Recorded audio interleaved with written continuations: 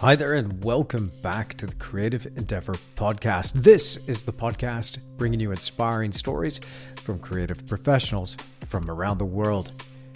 It's real conversations with real artists. And in this episode, we're kicking off Season 3 with Kenneth Yarus. Now, Kenneth Yarus is a young artist from Montana in the United States, and he paints some killer knockout landscapes. With such a bold use of color and compositions, his paintings really tell a story, and they're very reminiscent of the old greats like Bierstadt and Thomas Moran. I've been following Kenneth on Instagram for many years, and we've even talked back and forth through messages, talking about maybe me going there and painting plein air, or him coming to New Zealand to do some plein air painting. Either way, I hope that pans out. But he's just such a joy to talk to. And in this conversation, we went all kinds of different directions, but primarily my main goal with each and every one of these podcast episodes is to unlock something else, is to figure out another way that an artist is out there doing it, because it's by hearing their stories and learning from their experience, their triumphs, their trials, whatever it is, there's something that we can learn and plug in to our own creative journey. And this episode was no different. Kenneth was so inspiring. The way he talked about his upbringing, his early influences, and even getting into the technical talk about how he creates one of his magnificent paintings. But also, we had an opportunity to reflect on some of the things that are going on in today's world. I mean, in case you haven't noticed, it's a changing world out there, and there's some things that we're going to have to face as artists, like AI. And how do you deal with a paradigm shift like that? It was really interesting getting Kenneth's take on that subject. Now, right now, of course, you're listening to the audio version of this podcast, but if you want to see the video version, along with some visuals that Kenneth is going to share, and we get a really cool glimpse into his studio, then make sure you're following me at my online academy. That's where I share the exclusive video version of the podcast. And I also have some images of Kenneth's particular artistic process of how he puts together a painting. I've got that to share with my online academy too. So if that sounds interesting to you, and you also want access to exclusive video content that I don't upload anywhere else, and a lot of talk on the art business in particular, including loads of talk on oil painting technique, then make sure you follow that link in the show notes. It's included in the description along with this podcast episode. Go and follow me at my online academy. And if you don't love it after your first month, your money back guaranteed, no questions asked. So you got nothing to lose and no excuses not to level up your art in 2023. I'll see you there. Now, if you want to follow Kenneth Yarus, he can be found online on Instagram at Kenneth Yarus, and his last name is spelt Yarus, and also on his website at www.kennethyarus.com. Man, I had such a blast talking to Kenneth. I can't wait to share this conversation with you. So without further ado, let's get into it. Here's Kenneth Yarus and the Creative Endeavor.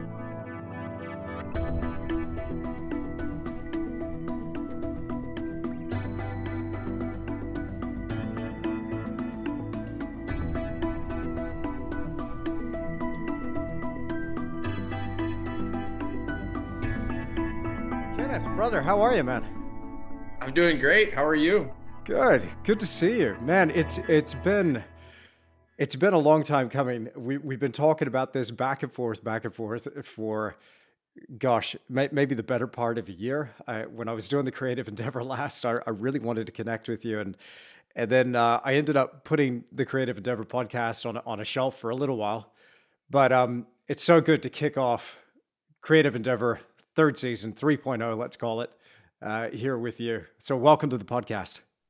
Oh man, it's a huge honor. Like I said, I've been just eagerly waiting this. It's a big point of excitement for me, and thank you for having me.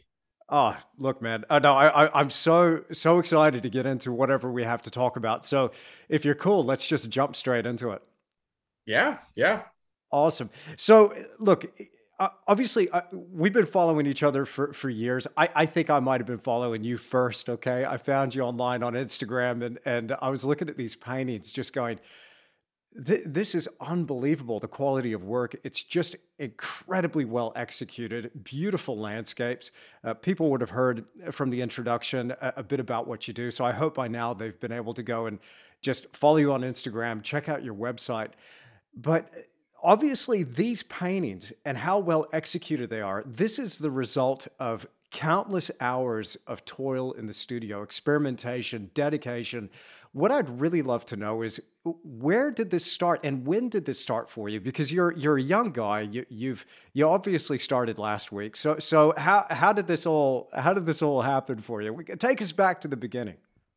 Yeah, sure. No, it's you're not wrong about it. The endless hours of toil. I mean, that's and I think the listeners of your podcast will know that there's no I wouldn't necessarily say there's no such thing as talent, but there's absolutely a an assumption that this comes easy to people, and it just doesn't. There's I mean, I think what I would try to think of outside of talent would be aptitude, and that would be something maybe that I had really, really young as a kid, just being known as the art kid and having family, thankfully, that supported that. That's I can't really stress that enough that whatever that childhood is like, being encouraged into the arts was something that I had on my side. And I can't take credit for that. It's just really cool family and supportive community that made the arts feel attractive and rewarded me for it. So yeah, since just being a little lad, I was always drawing, and my mom would talk about just you know me throwing hissy fits if I couldn't draw before school or draw when I got out of school, and I would get in trouble with teachers for drawing during class. It was just like a constant thing for me. So it's that's talent. I don't know, just thousands of hours of doodling on top of actual training. So in in high school, I was really fortunate to have a really, really fantastic art teacher. I think without her, I don't know what you'd call that, like the divine connecting of that happening, because she's made several professional artists that are still painting and drawing in our community now that all went through her high school time. And it's just a pivotal time for a young person to kind of start conceptualizing their future. So Susan Guthrie was a huge proponent of me pursuing the arts and doing trips to Europe and stuff like that were able to expose me to just master paintings, and that kind of broadened the scope of a little country boy like me, and it really was inspiring. So I think without her, I wouldn't be where I'm at. um, but the training during high school is always just kind of, you're in a mixed class with tons of skill levels, and I don't think I really got into it until I left high school to get into the academies. So I studied with the Bilmez family, so Semyon Bilmez and Daniel Bilmez, who you've actually interviewed. He Yeah, was one of yeah, my I know teachers. Daniel. Oh, fantastic. Awesome. Yep. Yep. And that was right out of high school. And I did a couple little stints. This is a little side story, but it's one that I always want to stress, because I know, again, people are listening to this podcast. Like I tried to go to the traditional college. I remember reading a Forbes article, for the best art schools in America, and seeing this Chicago Art Institute, the SAIC, and that was one of the top schools. And my parents saw the price tag for admission. I think it was like $40,000 a year back then. So who knows Wow. what it is now? But they thought, hold on, kid, we're going to send you to a summer program. And Yeah. that ended up saving me and them a ton of money and a lot of misery, because I realized very quickly that the aims I had as an artist, being inspired by the old masters and all that, was just like, they, even though it was the finest art school in America, they had not a slightest idea on how to teach some of the fundamentals. And so without that interjection in my life, I don't think I would have ended up where I am or found my way into the academies as soon. And I noticed that going to the academies, that most of the students were in their 30s, 40s, 50s, even having been let down by the school system in America, at least in the scope of learning traditional, the craft of picture making. So it was, I think, very fortunate that I kind of went that route and ended up in the academies like I did. And that's, a There's a whole other lot thing, to, but yeah. There's a lot to unpack there about the art schools and academies, and I want to come back to that. But I'm curious because you touched on so many things there with that wonderful introduction. But how were your parents artistic at all? What were they in the arts? Were they a bit creative, crafty, or anything like that? No, not at all. Wow. Really, actually, not at all. I mean, I would say that they probably both have the ability to like do some light sketching, but both are very, very, they both they run a small business together doing heating and air conditioning. So they're very, they're working people. Yeah. But what happened, I think the real feeding element of this is a bit of a family history because my grandpa, who I didn't get to meet, he died when my mom was only 16.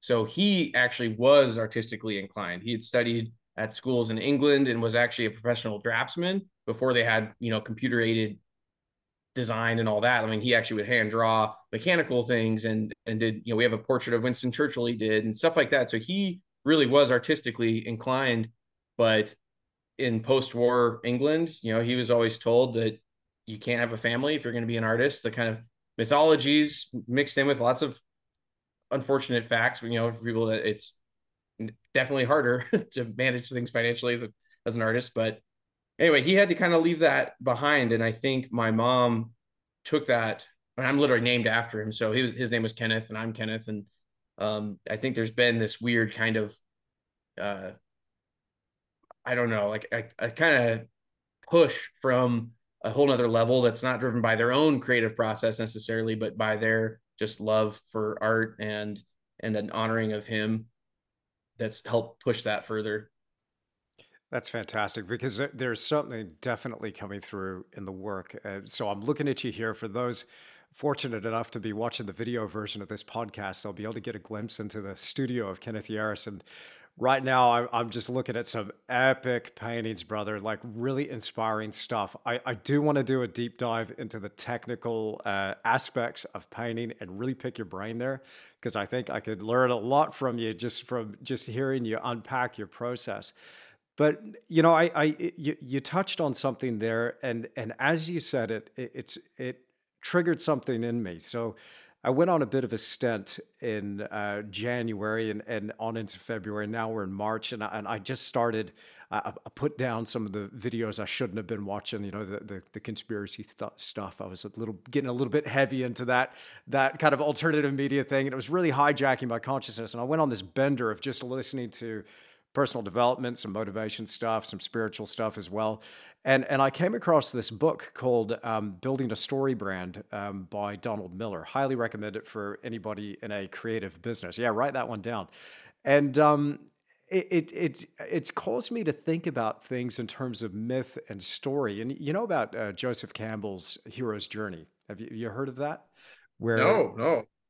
well, it's a classic framework for narrative, and every movie that seems to do really well, or every book, or every kind of film or narrative that we seem to have as part of our pop culture, it kind of follows the same structure. And so I start looking at my life in terms of that structure as well. But what is it? I mean, it's the Avatar, it's the Luke Skywalker in Star Wars, it's the Dark Crystal. It's so basically you have a hero who encounters a problem. They're not a hero yet. They start off as something ordinary. Then there's a call, and then they see they need to rise to that call before they can become the hero, but they're missing a vital piece, and that's where the guide steps in. And so at that point in the story, when the guide steps in, they set the hero off on the journey, and the quest is laid out in front of them, and they have to make it through adversity to ultimately become the hero at the end, or heroine. And it doesn't matter what story we're listening to. And so as I was listening to your story, it suddenly just popped into my long-winded way of putting this, but it popped into my mind, where's the guide? Where's the guide? Because there's got to be a guide here in Kenneth Yaros's story, in this mythology, which is just beautiful. And you mentioned your high school teacher. Her name one more time? It's Susan Guthrie. Susan Guthrie. So can you take me back to the classroom? Because I mean, I won't wax on about my experience with high school. It didn't sound anything like yours. It was pretty terrible. But I can relate to drawing during class and getting in trouble for that. But what was that moment like of being in her class? And do you feel that that was really the thing then that set you off?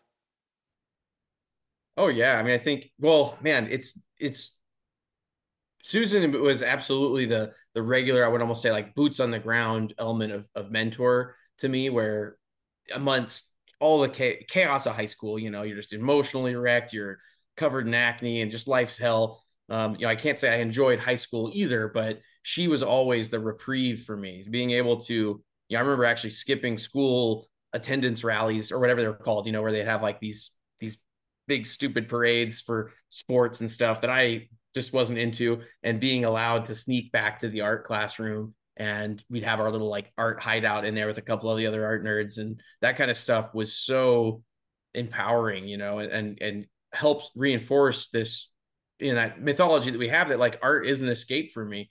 And I think that started in those emotionally tumultuous times in high school, and she was just such a positive person. She is still to this day, and she's a friend still, which is awesome. Oh, great. And Yeah. yeah, so there's her, and then even earlier than Susan, though, there's other mentors and quest guides, like you're talking about, that there's an actual world class illustrator that lives 3 houses down from me, that I had no idea about early on. My parents somehow found out, and when I'm 10 years old or 11 years old, whatever the heck I was, being allowed to go over there, and my parents saying, hey, my kid likes to draw, can he come see your studio? And getting my mind just torn asunder with the coolness of what was happening in there. I mean, it's the kind of like James Gurney level, like little armatures and sculptures and lighting, marionettes, and incredible sculptures or paintings of knights and dragons, and just like the coolest stuff. And so Greg Call, that's his name, and he's still a neighbor and still is rad. And those are the between him and that experience of seeing professional art walked out, and realistic art. He was a drawing. I remember getting prompts from him that like the kind of hero's guide, like you're talking about, like, I want to draw scenes from The Hobbit. I just read the book and loved it or whatever. And he'd be like, okay, let's do thumbnails. And I'd go do my 5 thumbnails, come back, and he'd say, okay, go do 5 more. And I'd be all pissed, come back with 5 more, and he'd do one more time, go do 5 more thumbnails. So I'm going crazy. But Yeah. it's all stuff that, unbeknownst to me as a 13-year-old, but like it's a part of that creative process now that I think has given me a better handle on design. I mean, Mm. it's so much support was poured in to me in those pivotal years that maybe it wasn't as structured and disciplined as what Michelangelo or some of these old school guys that got way back in time. It kind of came from a mix of sources, but yeah, I owe so much to those people that were in my life at that time. Yeah, I mean, it's very much the wax on, wax off, and I think there's a lot of people that are starting out when they look at somebody like you, a professional artist that is just kicking these massive goals and doing these knockout paintings. I think there's always the assumption that somehow this is easy because the truth is you make it look easy, but they're not counting those wax on, wax off moments. And what is that? I mean, it's that repetition of the boring stuff.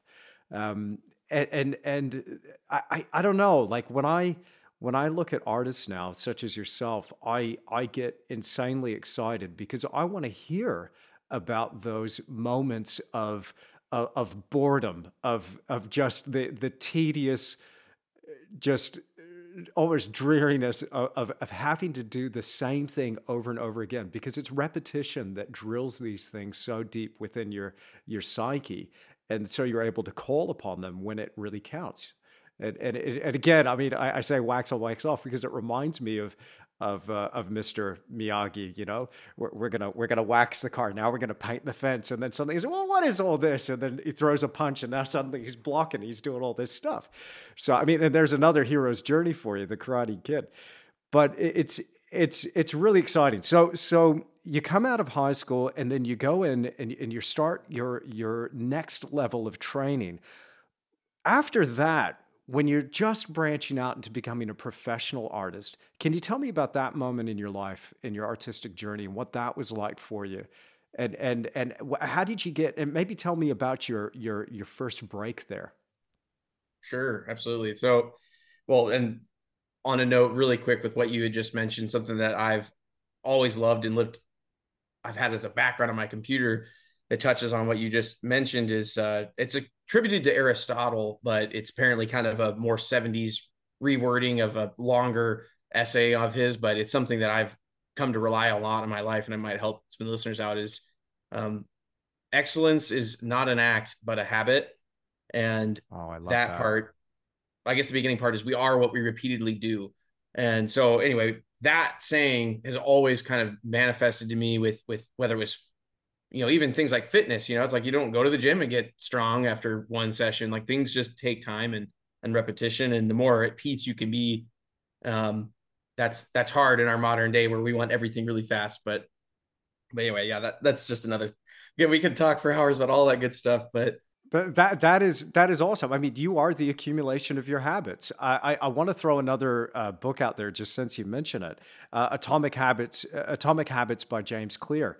That book is really kind of blowing up, and there's a lot of people that have gotten into that, and James Clear has just done fantastic with that book. But that's one of my favorites. I've listened to the audio version now 3 times, and it oh, cool. really drove into me that it's an accumulation, it's an aggregation of tiny little gains.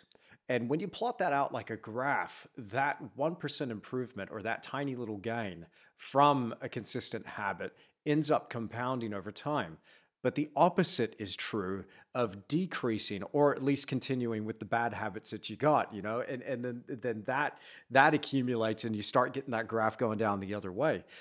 And it really drilled into me that the power of good habits, but also, becoming a little bit more conscious about the artistic habits that I had, going back to those fundamentals.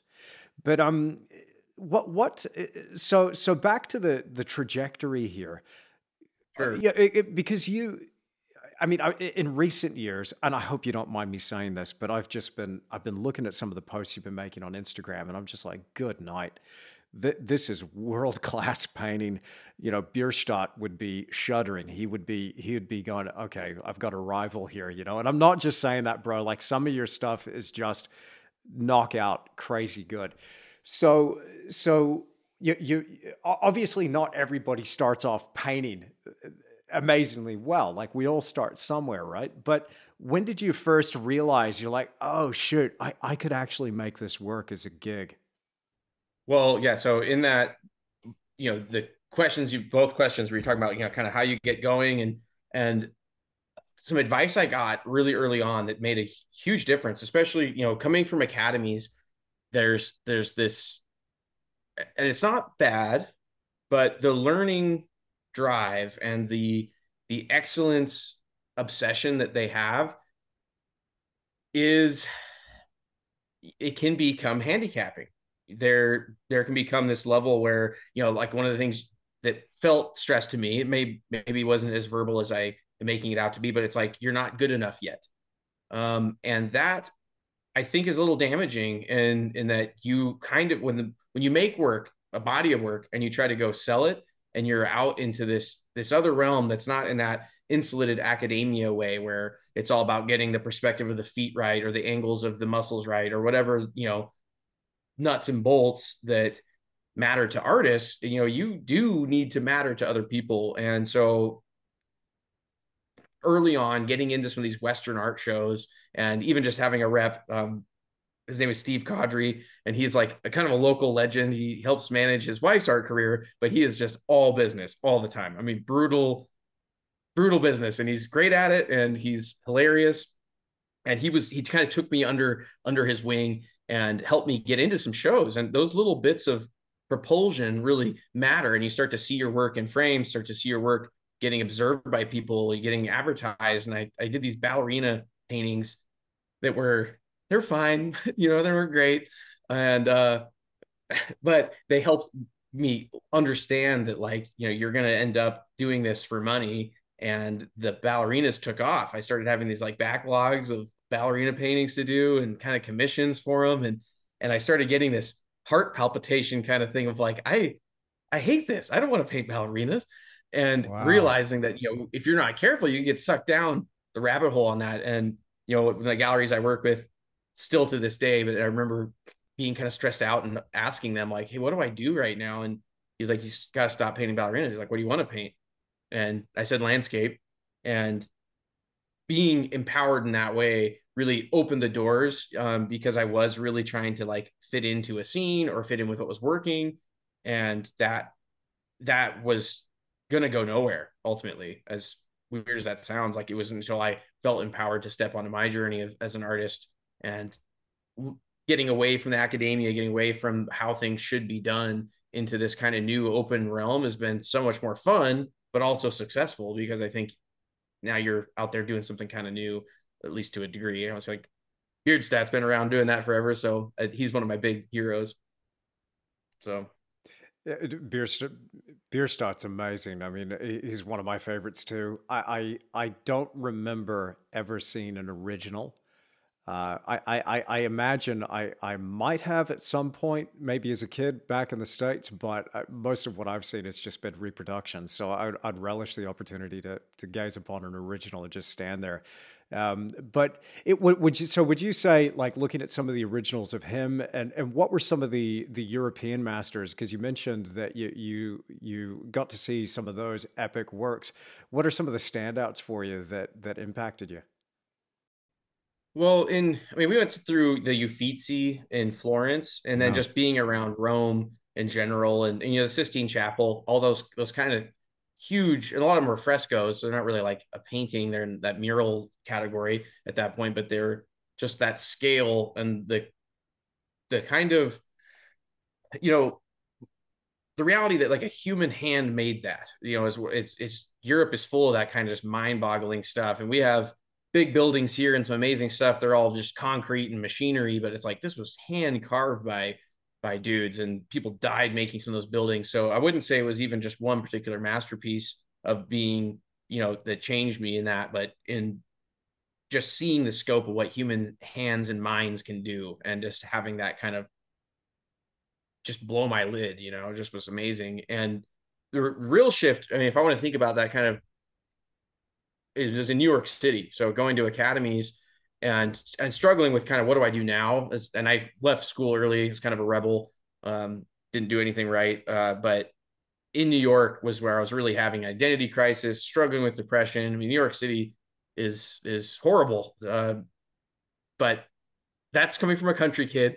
A lot of people that love it there. Obviously, 10 million of them do, but it's horrible. It's a nightmare in every possible way, really. But the I want Met to was like the apologize to ultimate New reprieve. Yorkers right now. Sorry, New I've Yorkers. They can email me, and I will. Direct all I complaints to Kenneth Yarus. I made it a year, and that was, people said if you make it two, you're stuck. You'll find Yeah. your little groove in the city, and and you'll get stuck there. And so I left after a year. So my time at GCA, so I went to the Ashland Academy of Art and then moved to the Grand Central Academy of Art, and that was when they were right in Manhattan. So it was, it's just circumstances. I had to live in a little tiny doghouse apartment with another dude. But literally, I mean, the stories of New York are so many and so bad. But it was a great time of challenge, which is what a young man needs. And back to how art really felt like a reprieve, and that I would get to go to the Met and see just these, felt like breaths of fresh air, and that reminder that what I was doing in academies mattered, and that the training that brought these pieces to life was similar training to what I'm doing now, was always a constant pat on the back.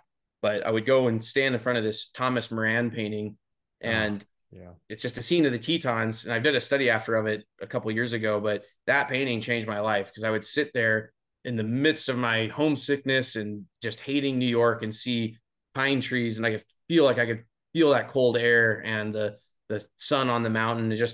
I literally almost cried several times looking at it and being so homesick and longing, but also it helped galvanize that, like, that's where I belong. I can't help but feel that. And so Mm. that painting drove me kind of back west and back into the realm of landscape, because I'd been studying portraiture, and I mean, from an early age I always loved illustration and stuff, so I felt like a bit of a nomad for a while there. But that painting really was like the landing lights that I needed to say, go home, this is where it needs to be. You know, when I was going through art school, the lecturers said something to me. It was the darndest thing. They're like, I had some painting lecturers,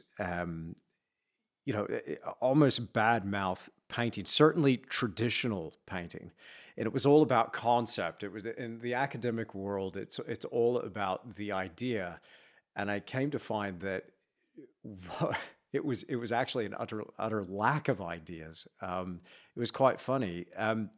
But what you describe there is almost a spiritual experience that you're having in front of a work, but it's not a worshiping of the work like some sort of idol. It's not, you're not looking at the work. It sounds almost like what the artist was doing as well was touching on something that I feel as humanity, we all have that in common, that we're trying to search for something greater and something more. And we find it and connect to it instantly when we're in the presence of nature and creation.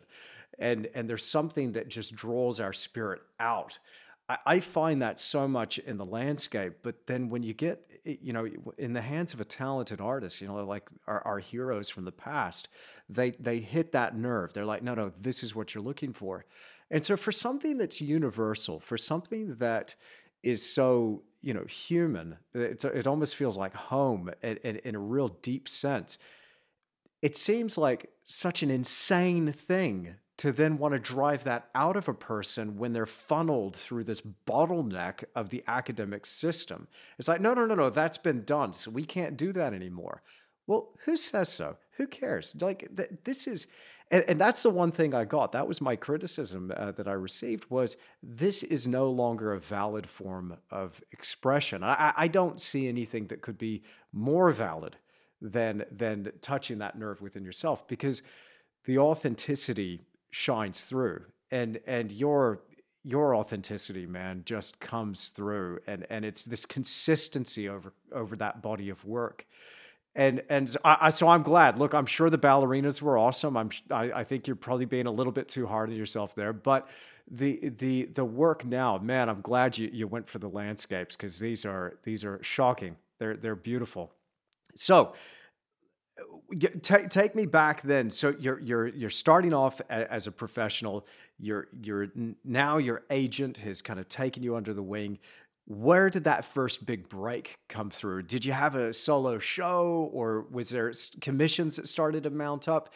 Professionally speaking, when did you see those cogs really start to turn for you? It's unfortunately, I can't really claim that there's been a break, and hopefully that can be a consolation to folks listening, that, like, I can be one of those kind of grinded out people. It just took, there was a show that happens in Great Falls. I actually just did it again a couple weeks ago. There's a Montana artist named Charlie Russell who died, a long time ago. He was just a Montana cowboy artist, and there's a museum there, and lots of they do a whole, for his birthday, there's a whole thing called Western Art Week over there, Charlie Russell Days, and all these artists get together. But getting a room there and where I could display my art, it all happens in this weird hotel.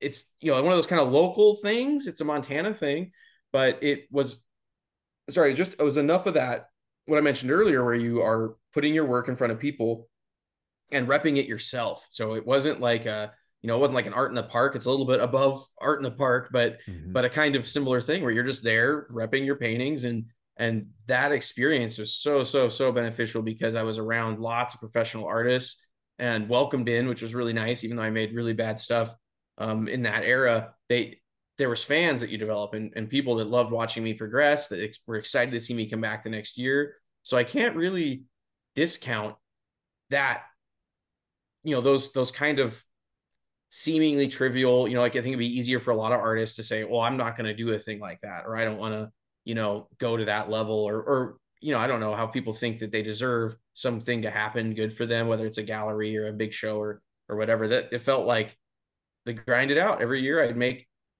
15, 20 paintings for that show. And when I couldn't get other galleries, that was kind of my big thing. And I was working other jobs and definitely not a professional artist, but I think there was roots growing, underneath the ground, even though there was just a little crappy leaf on top, stuff was happening, and I don't want to discredit that era of, I mean, I'm talking 5, 6 years probably. And it wasn't until I moved kind of back to Montana and was able to basically move into this studio and with the support of my family kind of be told go full time. And with that, I gave myself a 5 year window saying, okay, if I can't, this doesn't make sense in 5 years, and it's gonna I'm gonna call it and go do something else. And in that 5 year span, it's done amazing and worked, but the big break never really happened. It's been just a slow slog and a saying yes to things. There's a good movie called Yes Man. I think it's Yeah, got Jim yeah, Carrey. yeah. I've heard of And that one. I think of that like you just have to say yes to stuff. You show up to paint outs, you show up to gallery stuff, you show up to art events, and it slowly starts to shape into this career. And hopefully the next 5 years are just more of that. And I've had solo shows the last 4 or 5 years, and they've all been great and sold well. And it's I think none of them have been some big game changer, but they all are a confirmation that I'm going the right way. And it's super nice to have galleries be behind me. There's a lot, and I know you've mentioned, worked with lots of artists on this podcast with different approaches. And so far I've been one on the gallery defense. I've stood by them, and there's definitely, I feel stressed by that a lot, but at the same time, it's worked for me. So okay, let's stay there for a second. So stressed by that. What is the what's the cause of that stress, do you think? Do you mind going there? Sure. No, I mean, it's the as most artists know, there's that commission loss when the gallery sells stuff. They're taking a cut, so you're generating so much possible income, right? I can make so many of these paintings back here a year, and the reality of getting less than that and being responsible for framing it myself, there's a kind of you know feels sometimes like an axe blade that's right there, and Wow. I think Wow. when I see the internet's expanded, and I know you're a huge proponent of that, and knowing your history too with having the galleries, just disappear on you, it's a very real thing for me too. Like it's something I'm aware of, and I would say I'm suspicious of. It's like I love my galleries, but I'm always kind of like, well, at any minute they might just be gone. And that part's the stressful part. But at the other time, the other aspect of things, I'm sitting here painting and doing what I want to do, and checks just come in the mail. And that's so nice because I hate business. I hate running things, I mean, having to ship things and package things and all that is just a nightmare for me. And so it's so great to be able to just like drive to a gallery, drop off work, and just get checks over the summertime. I mean, Yeah. it's it's been so attractive for me as a painter, and then seeing other artists that I look up to and emulate in their career arc, that there's a kind of trust, that the galleries are out there schmoozing and being in front of the eyes that I would maybe have a harder time reaching in the internet way. A lot of my collectors are probably in their 70s or 80s even. So whether or not they're following me on Instagram is fairly unlikely, but Mhm. there's there's just been, I guess I've built myself into that with the galleries. And there's, when you step away from galleries, like right now, if I was to say, oh, I'm going to go do everything on my own, I know that I wouldn't be able to make what I make with the galleries. Maybe sometime it would add up, but it would come at great expense to me. And Mhm. so I Mhm. try to rationalize that the expense I pay them is somehow worth whatever it would cost me to handle all the shipping and emailing and schmoozing and rent and everything else you got to pay extra of that I currently can just hang out here and paint. And I love that. You're selling it well, I must say, because I've had a terrible attitude towards galleries in the past. I must admit, and even recently, and I kind of go back and forth, and maybe people listening to the podcast, because I've probably been doing the podcast over the last 3 years on and off, and people that are familiar and have listened to the episodes might just be going, Tish, just make up your mind on it already. But there is something to be said to delegating those tasks towards, to other people who can handle it, let's face it, better than you could. And if that's their strength, and then let them go ahead and have it. And this insulates you and protects that creative time. And if there's one thing that's actually really frustrating me at the moment, it's not getting enough time to create. And so it's been a challenge, personally speaking, because I constantly find myself in a position where I'm stuck in my business and doing business stuff, and it takes an enormous amount of time. Um, but the commission is the other side of things. But rather than looking at it as giving money away for nothing. I mean, I think you really highlight there the valuable service that they provide for that fee. Depending on the commission rate, of course. Now, I won't be rude and ask you how much you're paying a commission, but you've got a couple of galleries that represent you. Is that right?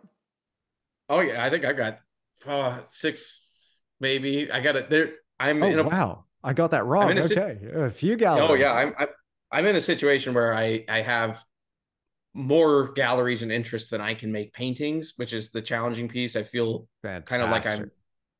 I'm juggling things and always letting somebody down. If I get five Mm. paintings to this gallery, then this gallery just sold two and they want four, and then these guys, it's this. I feel like I'm putting fires out, like just running around, and that's not a complaint. Like I'm very, very, very fortunate to have that demand going for my work, and I'm, you know, it's just for the personal journey of it. It's kind of hard because I'm a people pleaser, and that experience is a little, like I said, creatively you get put into this little bit of a pressure cooker there where you're trying to make people happy and make art that you want. And I was one of my, you know, standards there is just like trying to keep the quality of the work high, and that being everything. I could probably make more money if I could paint faster. I could probably make more money if I painted something slightly different and added some narrative stuff that would help the painting sell, whatever. Those are things that I don't want to compromise on. And thankfully, yeah, I've got a lot of galleries, and it's, I think, something that if there's listeners that want to know more about that kind of gallery element, which I know you have a lot of people asking, how do you get into them? I have never had to apply to a gallery. There wasn't some going through the Fantastic. Yeah. process. It's always Yeah. been word of mouth, maybe doing those things and saying that yes man thing, showing up to paint outs, showing up to uh, shows with good work. I mean, I think if you make good paintings, that's that's your number one concern as an artist, whether you sell it himself or you're going to trust other people with that process. Like, you got to make sweet stuff. Don't think a gallery is some you know, magical thing that they're going to sell things for you just because they're a gallery. Like, you have to make work and you have to believe in it. And if that's going, then I've had galleries and lost galleries and gained more galleries, and I'm sure they'll close or change over time. But it's okay to trust that process. If the work happening in the studio is solid, then the rest of that kind of happens.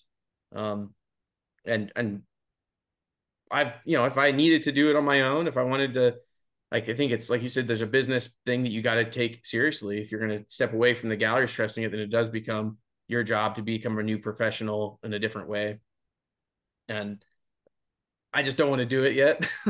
A lot of artists I know are doing so well selling on their own, and it is tough to see the commission costs. I keep track of it, so I always sell when I have a spreadsheet. Whenever I sell paintings, I mark what that retail value was and whatever that commission is. So every year I see it, and it's sobering, But at the same time, I know them as people. The galleries I work with are all friends of mine, so it feels a lot better, knowing that it's employing people and providing community service. That's something that I love. Galleries, I love going to them. I think it's so fun that they're a part of our life, and as humans, it's such a cool thing. So that does take us artists also being a part of that process. But yeah, it's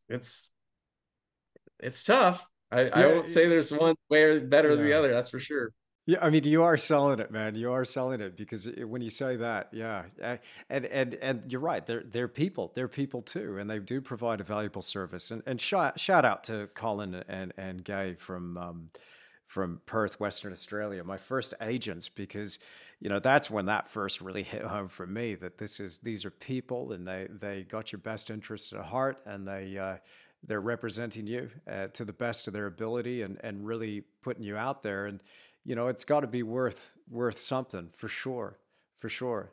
But while this is all happening, like you've got your own website, you've got social media, you're doing all that side of stuff as well. So I don't want to get you in trouble here in case one of your galleries, is paying attention to this. But are you thinking in terms of, despite being happy with the gallery model, are you thinking in terms of building up this personal brand? Because there's one thing that has come about in the last decade, and that is, this notion of the personal brand, because it's not just what you produce, it's you.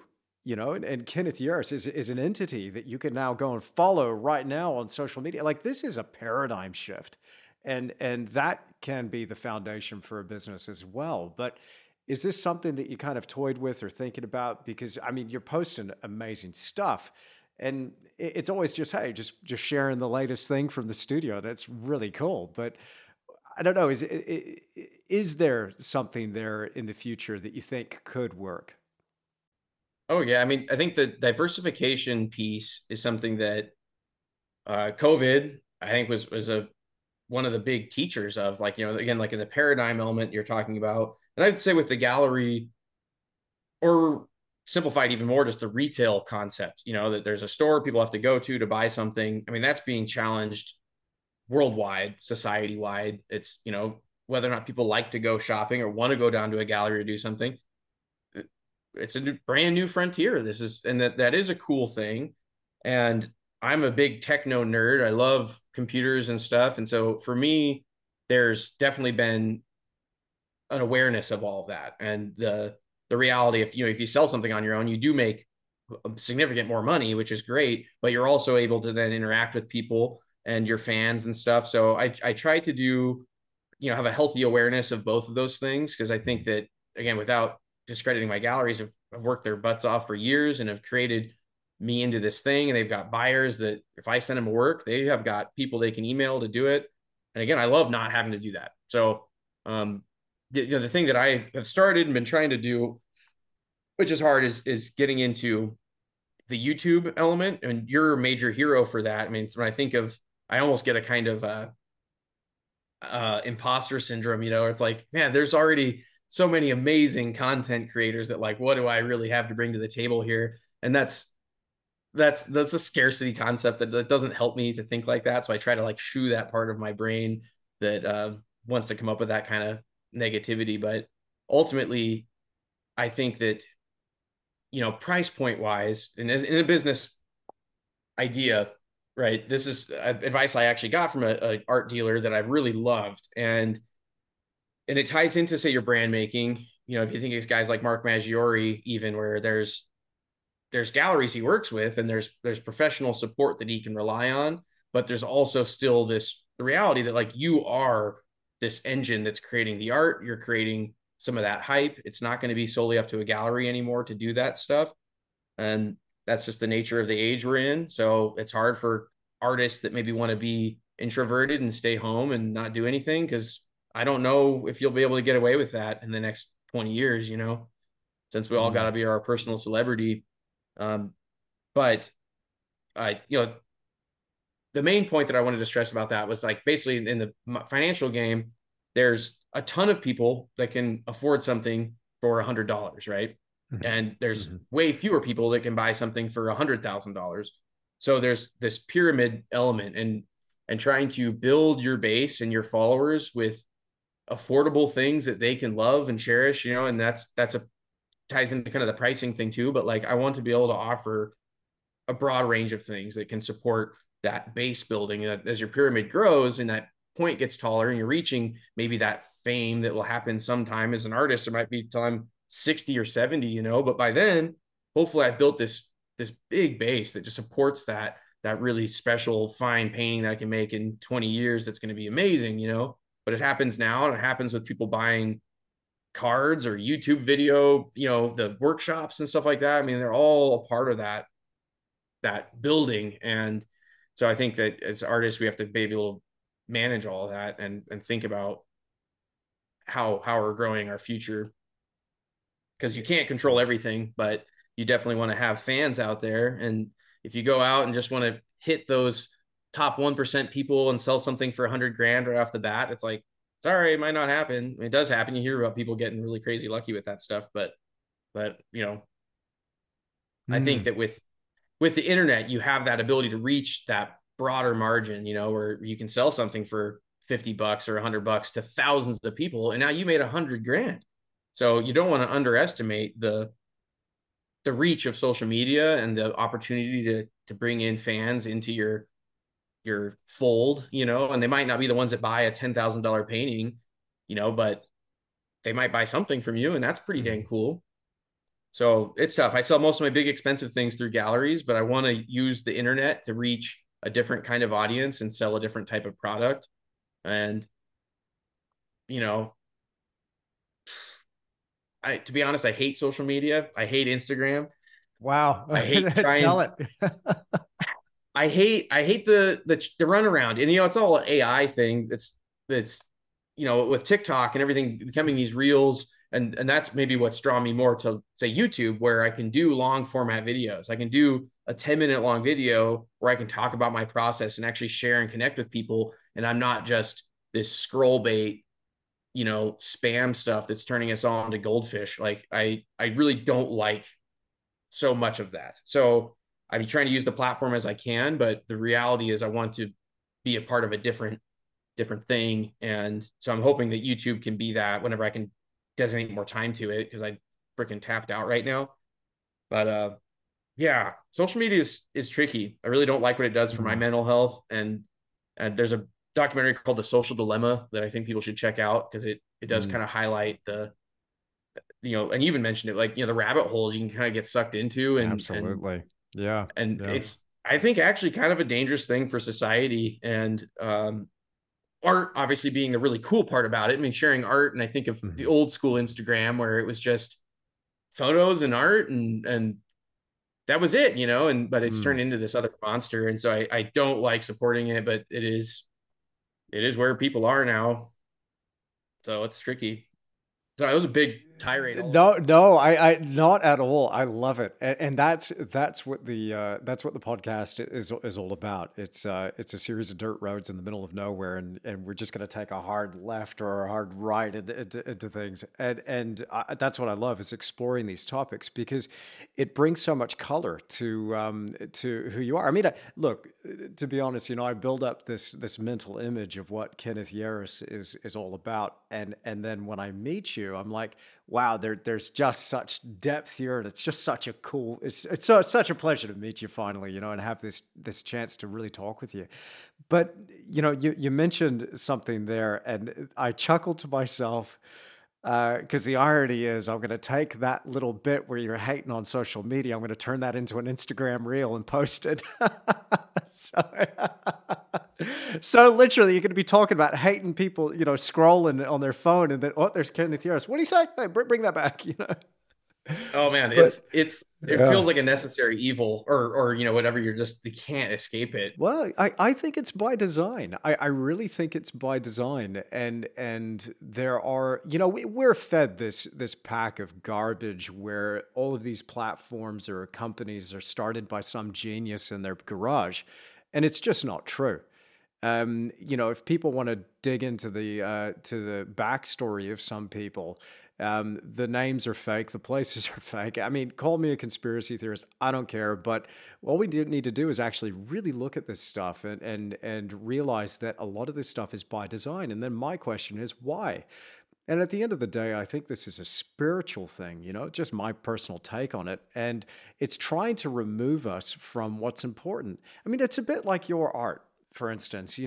We could celebrate your art, which really, for me, hits that button and touches the divine. It's a reminder of what's really important. And you could look at that, and we could think about what you charge versus the person who duct taped the banana to the wall. This is a thing that's going on. And I think ultimately, whether we're talking about technology and social media and these platforms, I think at the end of the day, they're robbing us of who we really are on a deep level. And your art, again, brother, your art just really, it reminds us that there's there's more important things. There are things that are vastly important. And so whether you're working with a gallery or selling it direct or whatever, I'm just glad you're out there doing it, because it's I think it gives us permission. This is the other thing as well. You mentioned so much there, but the other thing as well is that you're an authentic guy, and it's kind of cool to hear that you went through that pain point early on, going, "Hang on a second, I want to do this anymore. I'm about the landscapes. I want to do the landscape stuff." So that's super inspiring too. But while we're on the subject, I mean, you mentioned you're a bit of a techno guy, so it's interesting. You hate on social media, but at the same time, you like technology. What are your thoughts on AI? Yeah, AI is a big deal right now. Mm, I I love elements of it. I was actually just talking with my buddy Nate Clausen when we were driving out to that art show, and we were talking about AI. And one of the things that I think the structure, like even so for a fine artist like me, I don't feel particularly bothered by it. The whether or not somebody wants to buy something that's printed out that AI made is it's up to them. I don't see that being super valuable long term, but I'm out of touch with most people and how things work in the modern world, and I'm okay with that. But when I talk about the thumbnails that I have to do, or I'm working on these design things, like I definitely could see the tool element saying, okay, AI, I've got these 5 different reference photos that I took of this area. Hit me with some stuff. Let me see what you got. Does this create a spark to say, oh yeah, this tree was moved here? Because I'm doing that all the time. I'm not at all a photo painter. I'm always rehashing stuff, and so I could see the AI being a useful tool in that instead of me wasting 2 hours sitting there doodling it all, just saying generate and have it be done in 8 seconds or 1 second, being given that kind of creative fodder, and something that I would do, but maybe not to that level. And I think of the stuff that like uh Dibble does. I can't even remember his first name. Is it Dave? David Dibble. Just right. mad scientist style rehashing of compositions, and like Right. Yeah. it's so fantastic. And obviously your own artistic vision comes through that process, but I could see AI being a useful tool in that way. But realistically, paintings made with the human hand and the human expression will still always be valuable to people somewhere. And in my other nerd side, because I still love video games, and I always wanted to be a video game designer and worker. And one of the big holdups for me to be able to make my own game is assets. If I want to make a tree, that's a huge amount of labor to render it and skin it and do all the UV mapping, everything else required to make this asset. That now you can just say, hey, AI machine, make me 5 trees, and boom, you got 5 trees for your game. So I can see like cool things happening from it. But you know, that's tough because some guy that designs trees for computer games is probably sweating right now. Yeah, he's That's freaking out right now, dude. yeah, yeah, and I think that's a broader, deeper discussion into like Mm, kind of what matters, and that's a hard thing for our society right now. I think there's some in that paradigm shift that you're talking about. There's an element of like we have a downtown in our like most towns have a downtown, right? But half of it's empty. It's just it is. Like it or not, man, I shop at Amazon. Most humans just shop at Amazon here in America, and it's mhm. killing the downtown, but none of us are behaving differently. And you're gonna have that crisis kind of like what matters then? You know, what is downtown if it wasn't just a shopping area? You think about all the way back to medieval times, it's like that's where people bought and sold stuff.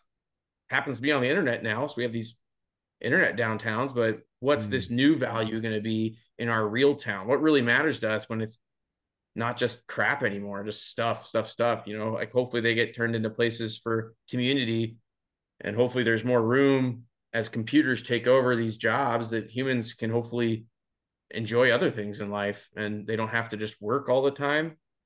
That's the like utopian me thinking that hopefully that AI and some of these speeding processes up allow more freedom for humans and more people can become artists, and maybe it'll be more galleries down there. I don't know. Yeah, I hear people talking about, some sort of universal basic income as a way for, your basic needs to be met. as a result of this process that is kind of shifting everything towards automation and these computerized systems, whether it's driven by AI or some sort of mechanized process. A big industry that I think is going to be quite, yeah, uh, displaced, let's put it that way, is going to be the transport sector. Whether you're a cab driver or an Uber driver or a truck driver, as things kind of move towards this automation, those people are going to be out of a job, and you're looking at potentially millions of people. And that is a huge concern. And that's something that some people might go, well, okay, well, that's going to cut costs and efficiency, and maybe there might be some sort of environmental payoff there or whatever. But I think ultimately the human cost, that's almost immeasurable. Somebody that's put their life into that, and that's part of their identity. That's an incredibly painful thing to have to go through, life changing or earth shattering for somebody in that position. And so I'm concerned about that. But you said something very interesting about, something made by the human hand. So you're not particularly concerned about AI from that standpoint, which is kind of a refreshing thought as well, because there are artists right now that are freaking out. Like, some artists are really excited about it because suddenly they see this as an opportunity and they're using it as in their process. I am not one of those people.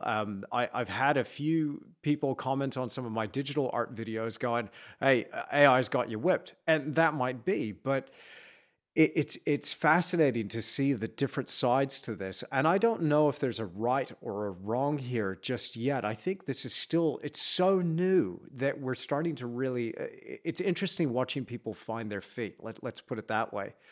But personally, my concern with it is that anytime you have a paradigm shift that shakes the bedrock of the economy, there are flow-on effects that you don't quite anticipate. And I've explained this in the podcast before, and the people that follow me at my online academy, link in the show notes, by the way, they'll hear from the talks that I give on art business that, in the past, when I lost my business, and hopefully people can learn from that so they don't have to go through the same thing. When that happened, it was an unintended consequence. There was a downturn in the resource sector where China stopped buying iron ore. So where I was kind of getting established as a professional artist, that was the backbone of the Western Australian economy, was iron ore exports. And so when China stops importing that and manufacturing steel, they just say, no more, we're good for now. Suddenly you have the mining companies just laying off wholesale, just executives and people working there. And these are people that make money and they buy stuff. And one of those things that they buy is like a nice painting to hang on the wall. And now suddenly my waiting list goes from like a few dozen people to cut in half to gone. And it reminds me of that South Park episode where the guy's gone, and it's gone, and that was very much what it was. And I didn't see that coming. Man, that was like getting slapped upside the head with a cold fish. It was just a rude awakening. I'm like, what is going on? So I think we might be facing another one of those. And I'm not sure what form it's going to come in yet, but I think the displacement of people will have a flow-on effect for us artists. Yes, there's the creative concerns, of course, always, but still, there's got to be demand for what you do. And I believe that very much, because you can't outsource that. You can't delegate that. It has to be created by Kenneth Yarus with his brush.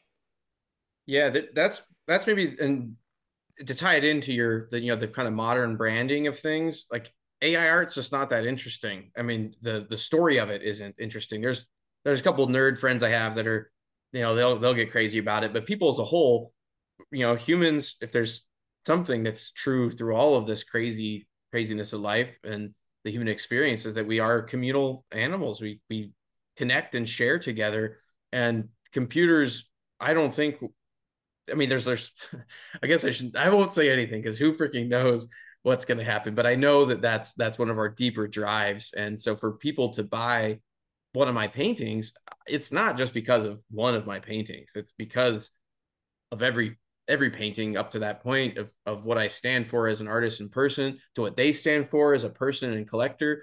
I mean, there's so much that AI can't touch there that I'm not tremendously worried by it. And on those other fronts, economically, that is a whole can of worms, absolutely. And I'm curious to watch the next 50 years if I get them, to watch what happens as If any society of us get them. grapples.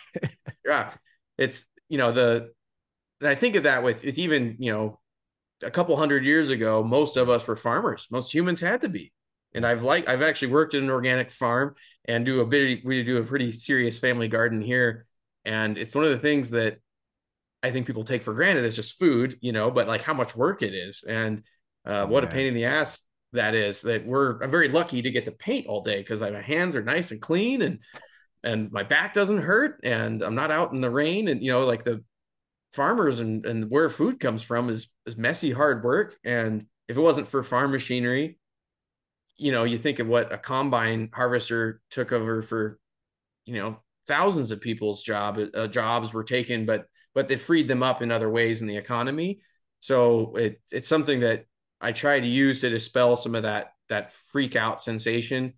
That hopefully with human creativity and connection, there's just more jobs to be made as more of these other jobs are taken away, that we still keep making more humans. And somehow there's things for us all to do somehow, including jobs that we're only, I mean, God, I think of the people that get to play video games on the internet now, like Twitch and all that.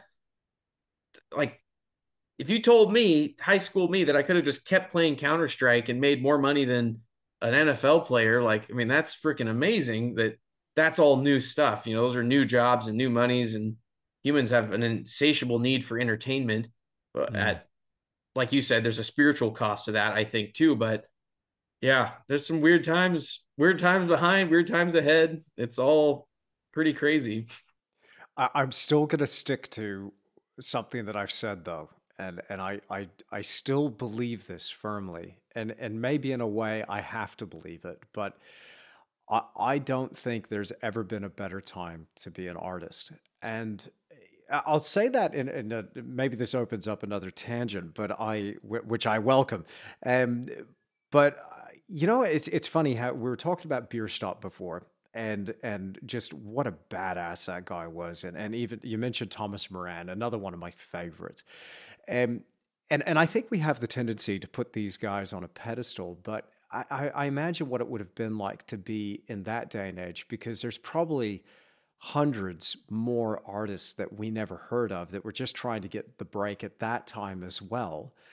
But I don't know what it is. Maybe we just kind of assumed that there was something in the water back then, and we deified these people. We put them on this pedestal, and it's unattainable what they were able to achieve. We can't do that today. But I would go as far to say that there's some artists that are alive today working that are, you know, equal in terms of their skill and how they deposit the paint. I'm just continually blown away. But it's the opportunities that we have now.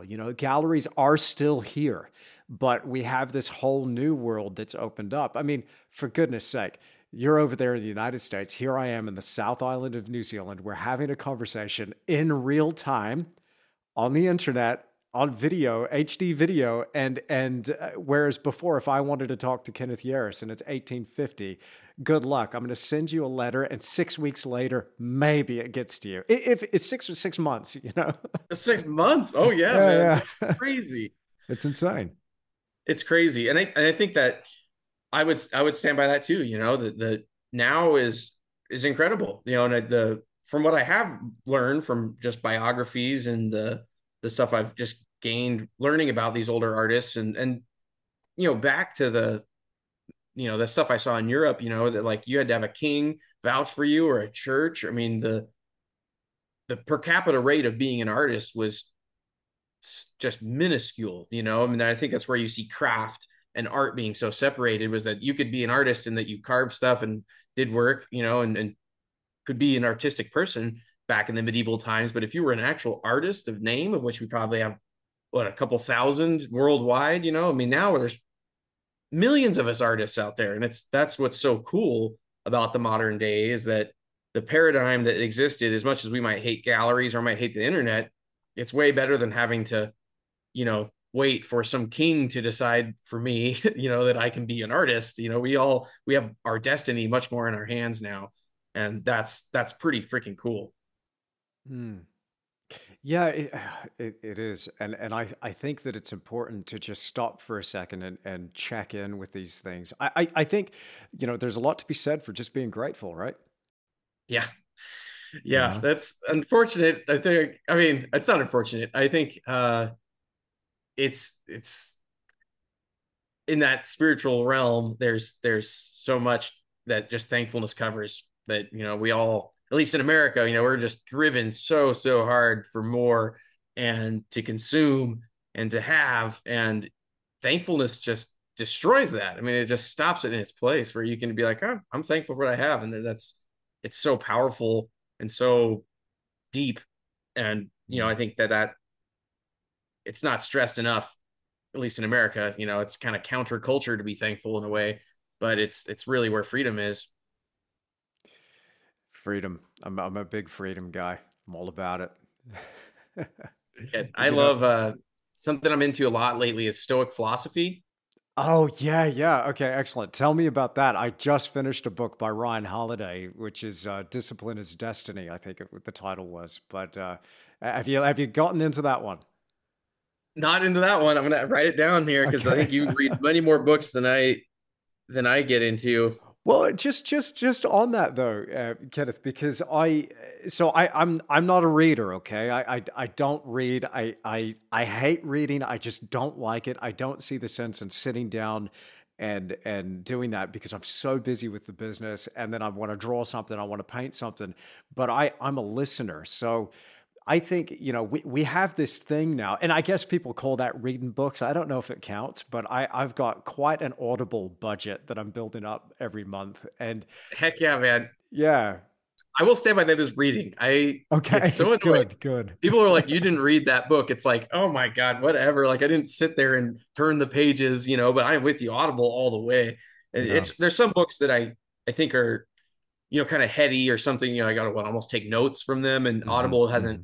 suited me well for some of those reads, but I am a big time Audible guy. I'm with you. If you can Well, paint I couple and that. learn, I couple it with the app called Shortform. So when you're listening to an audiobook and then you want to find that title, not sponsored by the way, if you're listening to this, but just a fan. So some of the books though that I've listened to haven't come up on short form. So I listened to this David Goggins book, which is just mind blowing, called Never Finished, and I tried to find the notes of that one, if I'm remembering correctly, and I couldn't find notes in short form. Mind you, it probably didn't lend itself to notes per se, but short form will give you a summary and a synopsis and then expansion in particular areas, and I found that to be quite beneficial. Um, but Stoicism, tell me about that because I've look, you'll know a bit more about that than me. I've only just begun to dabble my toes in there. After having a bit of a chat to John Fennerov, who's a big fan of Stoicism, but I would love to hear your thoughts on that because it's super fascinating. oh yeah, I mean, and I am so far from being, intellectually up to par on my stoicism and my reading of it. I've gotten most of the way through Marcus Aurelius's Meditations, which is one of the kind of pillars of Hmm. Stoic Hmm. philosophy, and that he was just one of the more well documented writers of it. But Stoicism is tied back to, way back into Western civilization, and tying some of these old paintings, old art, the ideas and principles kind of driving them. It is so hard not to touch on stoicism and the kind of the way you think about reality and what matters, because beauty and nature are things you hear repeatedly in the kind of quotes and thoughts, and good and evil and what's right and wrong. I mean, all those things, the philosophical entertainment of those ideas has always been interesting to me. Even when I was like a little kid, I remember like getting books on Aristotle, like when I was like in high school, and not understanding anything. And I still don't understand it in a fully philosophical kind of way. Like, whether what the ideas he's you know proposing and what reason and logic they're made up, all that stuff is too heady for me. But it's the overall gist of them is so appealing to me. I didn't grow up with a religion. My family didn't teach us any particular spirituality. So I think I turned to it as a way of trying to understand the spiritual realm, and having those notions. Like you said, there's times where you can't help it as a human, but you feel drawn to something, and whether that's that truth or goodness, or when you see something that's evil and bad and you can't really describe why or how it's that way, but that there's some deep stuff there. And Stoic thought is so ingrained in our society in the Western end of things that like you just kind of take some of them assumptions for granted, and then they become almost colloquial. Memento mori is one of the ideas there that like it's basically just remember that you're gonna die. It's kind Wow. of Yeah. morbid, Yeah. but memento mori is one of those. When you think about that and you think that way, it changes your present, it changes how you are in the moment, and that's powerful. And so I think that Stoic thought has always just tied me back to the kind of the roots of right now. It becomes almost a spiritual practice in how you overcome suffering and how you work for what matters, and avoid kind of what the world and the noise says. It kind of gives you this shelter from the chaos of things. And I've loved that about Stoic thought, and it's close to, there's a lot of, Buddhism has some similar principles. I mean, in Christian thought jumps right into Stoic thought. Stoic started a little earlier than some of the Christian principles, but they all just meshed into Western civilization as we know it. So I think it's so Mhm. cool for people to read that stuff and see that there's some of these sayings are like, oh, that hasn't changed. Even though we have cell phones and all this crazy stuff that they would have never believed, humans are still the same. What we suffer from is still the same. And the antidote is also right there, and it's normally right here between our ears if you can take stewardship of it, which is a lot of what a lot of stoicism happens there. It's interesting because I think so many of us artists are run by emotions, and that was a big takeaway for me. Again, just dabbling my toe in there, going, "Oh, this seems like a bit of a framework for first getting yourself under control. Realizing the nature of who and what you are, and controlling that raw emotional energy, and really taking a good hard look at yourself and taking personal responsibility. As a Christian, people have, and I've had debates with people and conversations with people about it, and it's a kind of a relatively new thing for me. I've only been a Christian for the last 4 years, but when I try to describe it to somebody who isn't, I just kind of say, well, you know, yes, Lord and Savior, and all of that, and I love Jesus, but ultimately it's a code of ruthless personal responsibility. And I find myself, I have to continually check back into that. I have to continually take stock of that. Where am I at? Am I living true to my word? Because that's one thing that we've got to be is kind of is honest, and honest with ourselves. Because you're not going to lie to God, are you? And get away with it. Uh, but oh man, this went down one of those dirt roads real fast. I love it. But there's something here. Let's bring it back to the art, because there's something about this where, if you're taking personal responsibility and you're going for this thing that is so important to you and the driving force behind your career, it's going to take discipline. So would you describe yourself, because the evidence bears out you do appear from the outside to be a very disciplined person. I mean, because the evidence is sitting right there. I'm looking at it in your studio. That takes hard work, that you're not going to get around the amount of time that's going to take to develop those techniques. So run me through that. Like, how would you describe yourself? Would you say that's accurate? Are you disciplined? Ooh, I so in that kind of radical self-judgment that can happen, I would say I'm barely disciplined at all, to the capacity I know I could be. Am I more disciplined than other people, or am I more disciplined than I would be? It's I think the mentorship and the element of what happened in that hero's journey, if the teachers that held my nose to the grindstone literally that was needed, as a young person that could go 1,000 different ways. It's so great to have teachers say, hold on a minute, Mm, um, but I would say that I like discipline. That's going back to those that stoic mentality that, like, and it can be a little brutal. We're thinking like you're gonna die, and life is only pain and that kind of stuff. Like, it's that's not really like the big takeaway if you're gonna go with those spiritual realms, but like there is freedom in it, and there's there's fruit in that structure that's undeniable. Like I said, like back to Aristotle, we are what we repeatedly do. Excellence, therefore, is not an act, but a habit. And making yourself friendly with that idea that, like, you know, even this painting back here is still a step in a journey. This isn't my be all end all painting. It's not the thing I've been working to all this time. That thing is the work itself. And I'm not going anywhere. There's no final destination for us as artists. There's just the endless creative journey.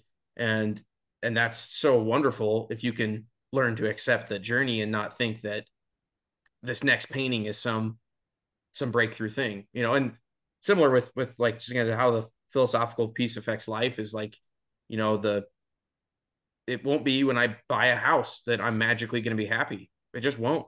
And it makes it hard for me to do stuff sometimes because it's like, what do you do if it's just a journey? It's like, just got to be in the moment and be free and be happy. And that's for me to have if I want to grab it right now. And that's spiritual, and that's hard to be there all the time. So when it's not there, work on art and work on all kinds of stuff. I would say I'm disciplined in that like I said, I like health and fitness. I like going to the gym. I like having those kind of routines. I like, I mean, even in my passive, like, I love video games where it's like I will play those with a disciplined nature that I'll play that game until I've leveled up everything and whatever. That's not traditional discipline and that I'm getting anywhere with real life, but it's I will focus on things, mm. and I seem to be kind of, and I think you might know, just like creatively, there's like that kind of, I think you have to wrestle that with your different businesses and being like, okay, if it's going to be YouTube, like I imagine that Andrew gets sucked into that with everything, and I'll Oh I'll man. get pulled in those rabbit holes. I have to be so careful, Kenneth, man. I tell you what, I have to be so careful. Like I tried the video game thing for a little while. Like I think the last console that I bought was back in 2016, and I tried it because I kind of wanted to see what it was all about, and because I didn't grow up with video games, or I didn't even grow up with TV, and so I went in, and then I got hooked, and I have such an addictive personality that I was like, you know what? I'm gonna have to give this thing away and just go cold turkey. And I never touched a console again. I don't even think I've had a chance on anything. So I bought an Xbox, but the last console I had played before that was like not a Super Nintendo, a Nintendo 64, GoldenEye. Oh That yeah. was okay. All right. So yeah, I'm showing my age here, No, I but love the 64. I still play mine sometimes. It's pretty hilarious. But it's the I have to be careful. So I have to choose. Personally, I've got to choose what's the thing I'm going to get into. I tell you the big thing for me now that I'm kind of getting obsessed with, besides the whole working out and exercise thing, because I'm back on that kick. But the spearfishing has really taken my imagination, and I'm just thinking about the next spot that I'm going to go and do a dive. And this is coming from a guy that doesn't get in the water. Like I'm phobic still about the water and sharks and seals and things mainly the things that prey on the seals, because I'm still convinced, despite what the seasoned spear fishermen tell me, I still think you look an awful lot like a seal in murky water, and it's so there is that. So if you don't hear from me for a while, folks, just check with the hospital. Um, but it's that's something, because I got to have those things outside of art, right? I've got to have something to just hit that reset button. But I was terrible at it for years. I never had that outlet outside of art, and I thought, no, maybe I need to pick something up here. But it's interesting that it's video games for you. it's it's great to hear. It's like maybe I'm assuming, but it's great to hear that you can control it because I couldn't. I was just I was in. I'm like I got to unhook because I got to get me that halo. I got to get back into it. You know. They're made to hook you, and Oh man. it's by design, and I do Hmm. not control it well. I mean, that's what I'm saying. The discipline piece is always challenged by those kind of things that, if I won a lottery tomorrow and could choose to paint or not, I think I would come back around to painting, but who knows how long it would take me. Mm. The hunger drive is still, the thing that keeps me in the easel. But I think being being I like grinding. I like to feel like there's that quality of work and reward, and I struggle more with like, the kind of the manifestation mindsets where like you just kind of magic things happen. Like I'm like, no, man, it happens through hard work and determination and grit. And both are probably true to some capacity, and that's, I just have to get over that. But I also, just tying these like personal things, like if you don't have other stuff, then I think art, I don't know. I think like art, and I saw that I always feel like an imposter kind of when I was in school. It's like I like painting and drawing, but I don't like it the most. I like all kinds of stuff, Yeah. and it's so fun to live life with that than being just like super obsessed with one thing. But at the Mm. same time, it's hard because I feel like I identify in so many ways, like almost like a split personality where I like, yeah, I'm a big nerd, but I also love hiking and backpacking and mountain biking and adventuring. And, like there's seasons where I live in Montana and in America is we have, I mean, literal seasons where it's just snowy and garbagey here for 5, 6 months, and having indoor hobbies is very convenient. But all summer I'm out paddleboarding and biking and hiking and backpacking as much as I can, and it inspires my art. So there's, yeah, there's a lot to me, I guess. That's, I mean, there's gotta be, man. I mean, I look, it would be such a crime to have you on the podcast where we didn't actually talk about painting. And I love hearing about what makes you tick and all the stuff going on behind the scenes and even how you started as well and some of these influences. And it's also, it's fascinating because we're occupying very similar spaces, and it's interesting to get your take on the way the world is now and how that paradigm is shifting again. I think we're right in the middle of another one. And again, we're just going to see how this shakes out. But all that stuff to one side, I've had a blast talking to you about it. The painting itself. Now, you're doing your hiking, you're out in nature. What, and I know you're an amazing plein air artist as well, and so I imagine that's got to be a huge part of the artistic process. Walk me through this. How does this masterpiece that you're sitting in front of right now, the one that's just over, I guess, unless Zoom has mirrored this, it's over your left shoulder there. So tell me about this painting, and how would a piece like that from the ground up, from the beginning, from walking up to the edge of this creek before it opens out to that lake. Where is that, by the way? This is actually the Sawtooth Range down in southern Idaho.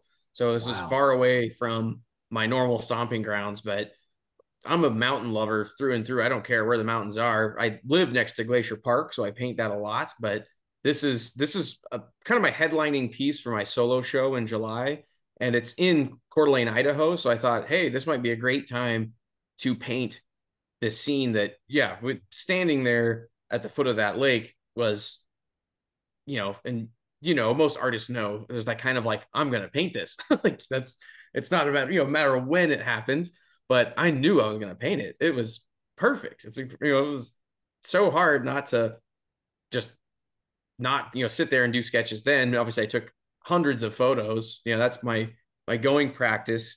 And in that nuts and bolts kind of discussion, plein air has been kind of a challenge thing. I mean, it's like plein air painting has been a challenge in the, like, on the deeper element of like why we do it. And as an artist, I think, my draw to plein air is in the process and the experience of being there, understanding nature better, getting out into the inspiration and capturing it, being there for 2 hours at a time. Like there's so much fruit to be had plein air painting.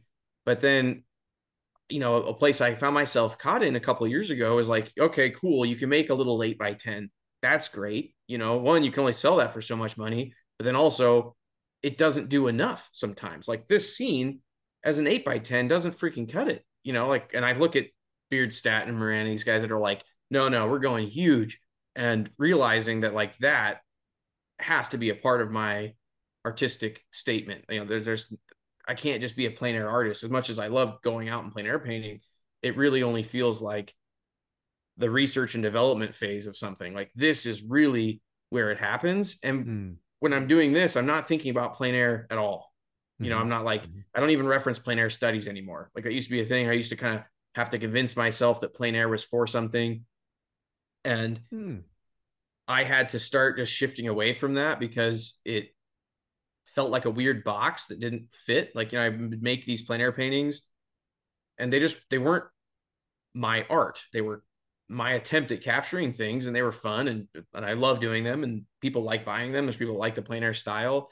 Small unframed things are affordable. Again, think about that base building I mentioned earlier. It's like there's a cool place and space for plein air painting, but when it comes to these big epic paintings, like I have to switch gears and get out of that like copying nature mindset or big brush strokes mindset. Like I'm going for a different goal, and that's okay. But it took me a while to get to that comfort level as an artist. I used to just always feel like, the alla prima method was everything.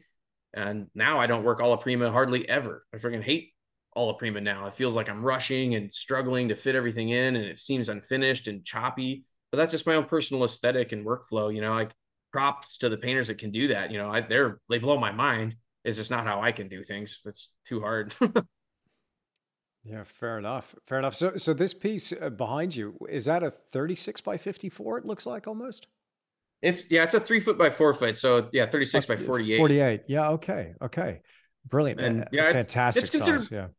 a big piece. I mean, I only make a couple of those a year most of the Hmm. time, and like I said, it's tough because I want those compositions to have a certain something. They have to have enough to carry the scene. And there's artists that make bigger paintings with just like a horizon. Like the guy I shared a studio with, Richie Carter, will do these amazing paintings that have almost nothing in them sometimes, but they're so beautiful. And that's his aesthetic. He sees that stuff and responds that way. But for me, these big pieces, if it's just the tie into the old masterworks, but I want there to be enough to enjoy, for someone to see a painting from a distance, but then get close and have things to enjoy about the scene. And some of that then, becomes what you render and how much story you're telling as you get close to things. But, that's the nuts and bolts of it are definitely like I do photography gathering is like the kind of pillar of it where I'm out getting the material. I really can't just work from other people's photos. I found that to be really, kind of stale or something for me. Like, even though there's really amazing photos out there, it wasn't my experience. So there's something I can't draw from when I see just a cool photo. And, there's like stupid things. Like in this picture, I have all kinds of detailed shots taken of these rocks and stuff that they don't mean anything as a photographer. Like the photo is not remarkable, but what it helps me out as an artist is so helpful. So anyway, getting that material and sourcing it and then taking notes of it in my head is one of the big things where I just got to have the experience. And that's a hard thing to rationalize to like my girlfriend or my family who all see me out having fun all summer. And it's like, I'm working, guys. Like it's hard to say like this, I'm having a fantastic time. But if I don't do this and I don't make the paintings, then I don't make any money, which is so awesome, for me. Yeah. So I got to be out on my paddleboard in the middle of the lake. It's work, guys. We had done I'm 40 miles of backpacking, and this was our last day at this lake. Oh And, wow. Yeah. it was like, it's weird, but like that's the kind of experiential piece that I draw from. And maybe Mm. to touch on the tie in the spiritual stuff and the philosophical stuff that goes on with this, like I think being in nature and the physical journey, right, of hiking and climbing hills and mountains, but then again, I'm away from my screen and the society, and you're back into this like raw human form in a raw animal world that you got to be turned up. And the sawtooths actually don't have grizzly bears, but where I normally am have huge, scary freaking bears. So you're just on this heightened awareness that I think makes everything more beautiful. It just changes everything. And if I don't have that coming into this artistic process, like I don't know if I could fake it. I don't know. I don't know. I haven't Yeah. tried it, I guess. Maybe someday when I'm old, and that's the thing I think about now as I get out here and get these materials and get the inspiration, because someday it will be a lot harder for me. So for me to do a 50-mile backpacking trip now, it's like, heck yeah, now's the time. And yeah, so that is the foundation. When I think about these paintings, it's like those experiences, those moments where nature just does what it does. It's just there. Awesome. Just yeah, Yeah. it's just awesome. But then yeah, it's all the other nuts and bolts of drawing and sketching and So how long would you spend in drawing for a piece like that, a typical 36 by 48? Because just personally speaking, when I'm doing anything at that kind of scale, I feel like there's so much writing on this process. I'm going to be here for weeks, if not months. I got to get this composition right. So I might even spend a couple of weeks on the composition alone in the sketchbook, maybe something digital, but definitely a color study. So what would that process look like here for this piece? yeah. Oh, and on that note, a thing I kind of hang my hat on, and I think I believe in, and it's a kind of stupid saying, but it's so true. But it's well begun is half done. So for me, Oh, I love you that. know, especially coming out of school, and the academies did not teach this. That'll be something I would fault and caution people as they're pursuing whatever education is like. Academies are all about like working from life and understanding light and form, and very useful tools and stuff I'm grateful for in a craft sense. But boy, they didn't teach anything about picture making.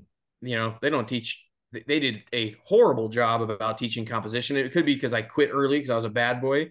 But ultimately, there was so little in that, like, how do you compose? Like, you could set a model up and they could all paint models on a stand perfectly well, but it's like, all right, now what?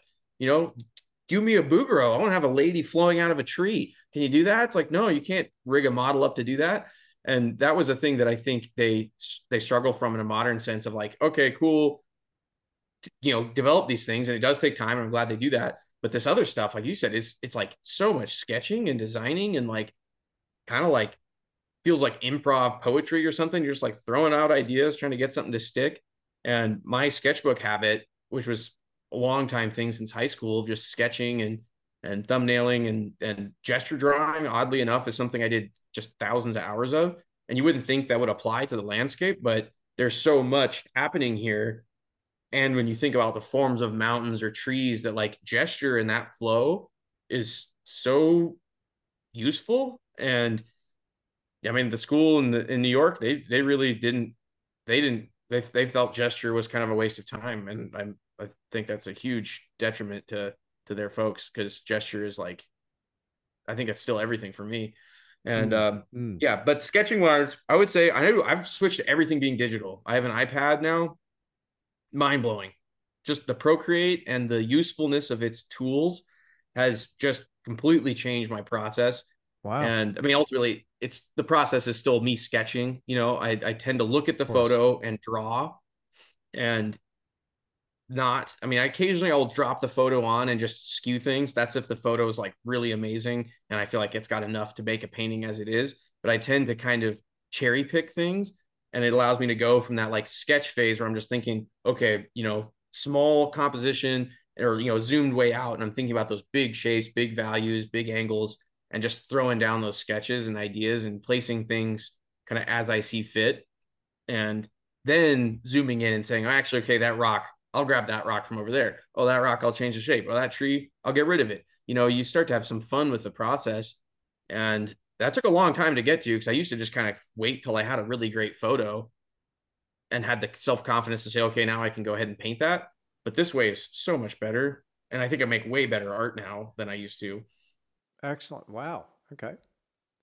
Yeah, I mean, I for one love the digital process. I'm a big fan of Photoshop, so I'm drawing on the Wacom tablet all the dang time to design some of the bigger work.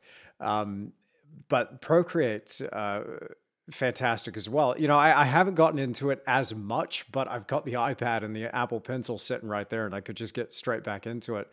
But recently, the thing that kind of twigged for me was that when you're doing a physical drawing in the sketchbook, well, you have the drawing. At least you've got the physical thing, and I still am having trouble walking away from the physical thing. I got an email from somebody recently. Shout out to Richard. Richard's a big fan and has been following for a little while. He's like, I want to buy a drawing from you every 6 months. I just want something to just track your progress. And so I was really touched by that. But if I was just doing the digital, I would kind of go, well, I'll print this out for you. I'm having trouble walking away with the sketchbook. I think having a good balance of both is great. But I hear you, man. Like on the iPad front, that is such a handy thing to have. And it is faster, but there's a lot more dimension that you can add to something and make bold decisions. I think that's the biggest thing for me is the bold decisions quick. And if you don't like it, then just X out of that and just revert back to the saved version or a few steps. But when you're doing something in real time analog, that's a lot more difficult. There's time then. And I find even still, as free as I like to think I am, I'm still like, oh, I don't know, holding on to it pretty tight. Oh man, yeah, that's that. I just made a painting earlier this month that I had, these trees coming out on a really clear landscape, and that's always one of those, like you said, there's a lot of consequence, and I tend to do, except I'm not an alla prima painter, so I kind of paint the background in and just left these indicators of where the trunks were and where that tree will be.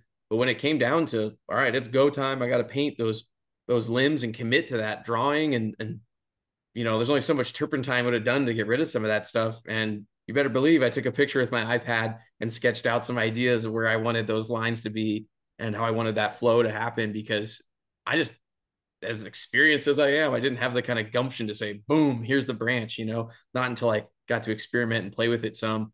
And the iPad is just like, you're so right. Like I won't be able to sell things from this. And I kind of like that sometimes where I can this truly just feels like the mechanics yard where you're just banging on stuff and figuring things out. And the end goal is that I make a functioning working thing, but the process is just messy and dirty. But I do still believe and I love drawing. So like that, like the kind of sacred object concept, that like this drawing I'm going to make is a drawing for its sake. And I like that, but kind of like the plein air thing, like the plein air is its own sacred thing. The drawing is its own thing. And they do inform each other, but creatively, if my goal is to make a big painting, I'm at a place with my deadlines and stuff that it's like, it's freaking go time. I got to get this stuff done. And the fastest possible way to get through that R&D is needed for me right now. I wouldn't encourage it for people learning, it's like, it feels like a professional tool that I rely on, but like, you got to draw with your hands and learn the medium and just the tactile element of like drawing with charcoal or graphite is like, I've spent thousands of hours doing it. And, I don't regret that. I love it. Mm-hmm. Right now, when I'm trying to make paintings that got to sell, I got to do that as fast as good as I can. And it feels like these digital tools are just tools. They're not really art, which is a bold thing for me to say, because I know some people really love the digital art and it can become that for you, but like, again, for me, mine's back there. It's in the Fair handmade enough, thing. man. Yeah. And the digital piece, people won't be going through my hard drive someday trying to make NFTs out of it. I mean, maybe they will, Maybe they will, but bro. If NFTs are a thing, I mean that. I was talking to my buddy Samuel Earp about this, and I want to get him back on the podcast. But we had a bit of a challenge in the last series of the Creative Endeavor, where we're like, okay, race to go and get your first NFT out there, and he beat me to it, like hands down. He just got out there and did it, and I was still working out what an NFT was. But it seems to be a bit of a flash now. They don't seem to be quite the thing that they were touted to be in the beginning. And there's only a select few playing that game really, really well. And I just didn't feel like I was at that level where I like knew what I was doing enough to be able to go. Although I'm stoked about crypto and decentralization. I think that's an interesting opportunity as well, and could be something interesting for artists. But whether I talk about that more on the podcast, I'm not too sure. But it's something that I'm looking at. But yeah, look, on the digital side of things, I mean, again, whatever this is the thing, whatever helps get you there in that process, because, and I've got to mention this because somebody commented on this on a video, because I was starting a bit of a series called Sketch Zone, which was digital art on my YouTube channel.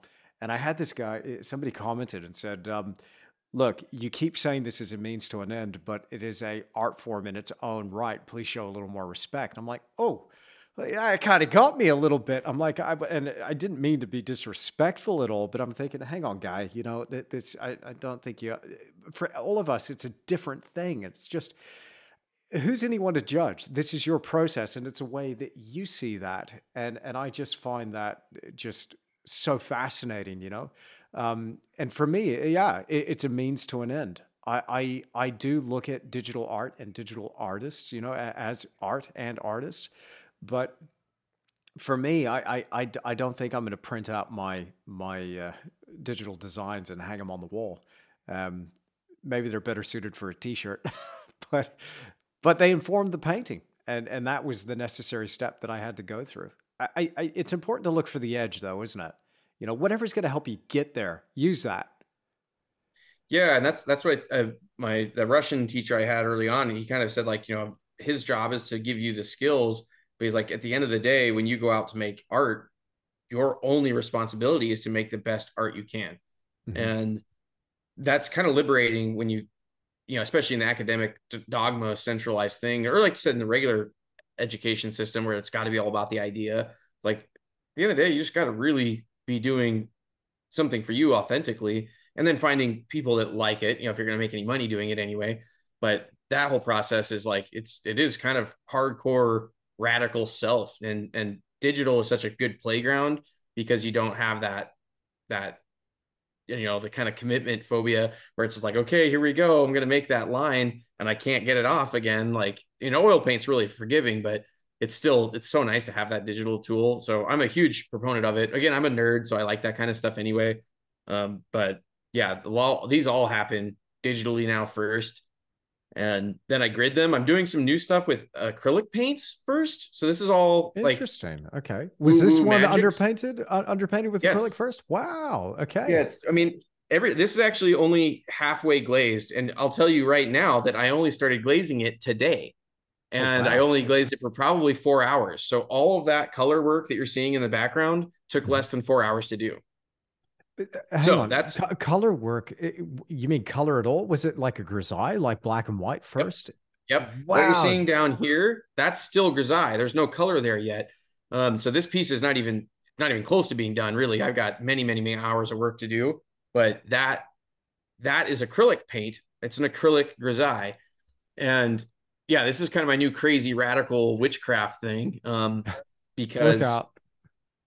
yeah, it's new, and it's something that I've been experimenting with, and it's super fun. I think it's great to be trying out new things. And a part of that process for me has been, trying to recognize shortcomings. So I really struggle with texture and trying to make paintings that have more oomph to them, and I would try with these quick dry oil paints, and oil grisailles have always bugged the hell out of me because you have to sit there and wait for a week or two for this thing to tack up. And then any paint you add to that has to be, fattened up. So you're working that fat over lean element. And I hated it. Like, so the grisaille I knew wasn't working for me. And that process was unenjoyable. So this new thing I'm doing, I'm actually liking much, much more because it's allowing me to build texture and body with the acrylic paint, adding these like texture pastes and super fun, fast drying, responsive things that are giving this painting so much more fun. While I'm only worrying about the drawing and value, which is also makes the process much more fun because I'm not getting super heady with my color and depth and atmosphere. It's like just value. It's just drawing to me at that point. So I'm able to like juggle one ball. And then after it dries, which again takes a day, you give acrylic some cure time, but it's really pretty fast. I can go straight in with washy oil paint and build my normal oil paint layers up as I would. So it's felt super fun, super responsive. And yeah, it's new and spooky. I'm not sure I'm gonna stick with it all the time. Like this painting back here was done just, oil paint directly, but it's yeah, kind of my new crazy thing I'm experimenting with. That is so exciting. That's really exciting because I mean, from what you're saying, from just looking at the piece right now, it looks so resolved. Mind you, it's just a little bit through a screen on Zoom, and Zoom video quality is not that great yet. But still, I'm looking at that and I'm just shocked. I just did a grisaille for a painting I was doing of Monument Valley in oils on a copper panel, and I could so relate to what you were saying because I was waiting for weeks and weeks for this thing to dry. And I got in touch with Ray Aslan, who makes these panels, and I said, "Look, what am I doing wrong, bro? Because it's not dry. What's going on?" He said, "I'll run through the colors that you used." And I was like, "Okay, lead white, a permanent crimson, and then I also used cobalt blue." And he's like, "There's your problem. That cobalt's going to take a while." I'm like, of course I knew that, but I didn't do it. But It's still, raw, all about the raw umber, man. Raw umber is the grisaille secret weapon. yeah, and a lot of my new ones will be with those earth tones. And it's funny. I don't use a lot of raw umber. I'm a big fan of the burnt umber, but I'll try the raw umber. I'll try that. But I think probably any of the umbers, I know that the dry time is actually, you have to be careful glazing with raw umber because it's such a finicky color. They have to over oil the crap out of it sometimes just to get it to not dry because yeah, it's always just trying to get chalked up. yeah, So, but it does go fast. And with acrylic paint, I mean, this is another acrylic grisaille I can show you back here. we're getting the tour here, folks. This is That phenomenal. one is Beautiful. the Wow. next piece. Yeah. So there is warms in there, like there's yellow ochre mixed in with my acrylic. Right. Just acrylic yellow ochre. So this is still just all acrylic underpainting, but now I'm freed up to do color as I want to, and Hmm. it just feels like it's an extra step, but it seems like it's a step that actually makes that process faster. Like I said, well begun is half done. This feels like some of that preemptive attack stuff that if I can get my everything in the right place, it's go time. And then you don't have to worry about it so much. Like right now I'm just painting color and it feels like I'm just having a ball. I'm not thinking, the drawing's all in, the values are good enough. I'm freaking just able to have fun rendering rocks and forms and getting my light to bounce and creating those atmospheric colors. I don't have to juggle everything at once, which is such a it just makes the process more joyful for me at this point. That's fantastic. I'm experiencing a little bit of a mental shift here for myself, thinking, okay, maybe there's another way around this. This is really, you're inspiring me right now. This is really cool. I don't know that I could stoop to that low of having to get out the acrylics, but I know. I had to buy some for this community art event I did. They were like, okay, this, you have to do acrylic for this thing because there was this painting that was going to go hang in the in a business locally. So it was like this, just community art thing. Again, one of those yes man things where it's like I didn't make any money at it, but I was a part of my art community and I love that.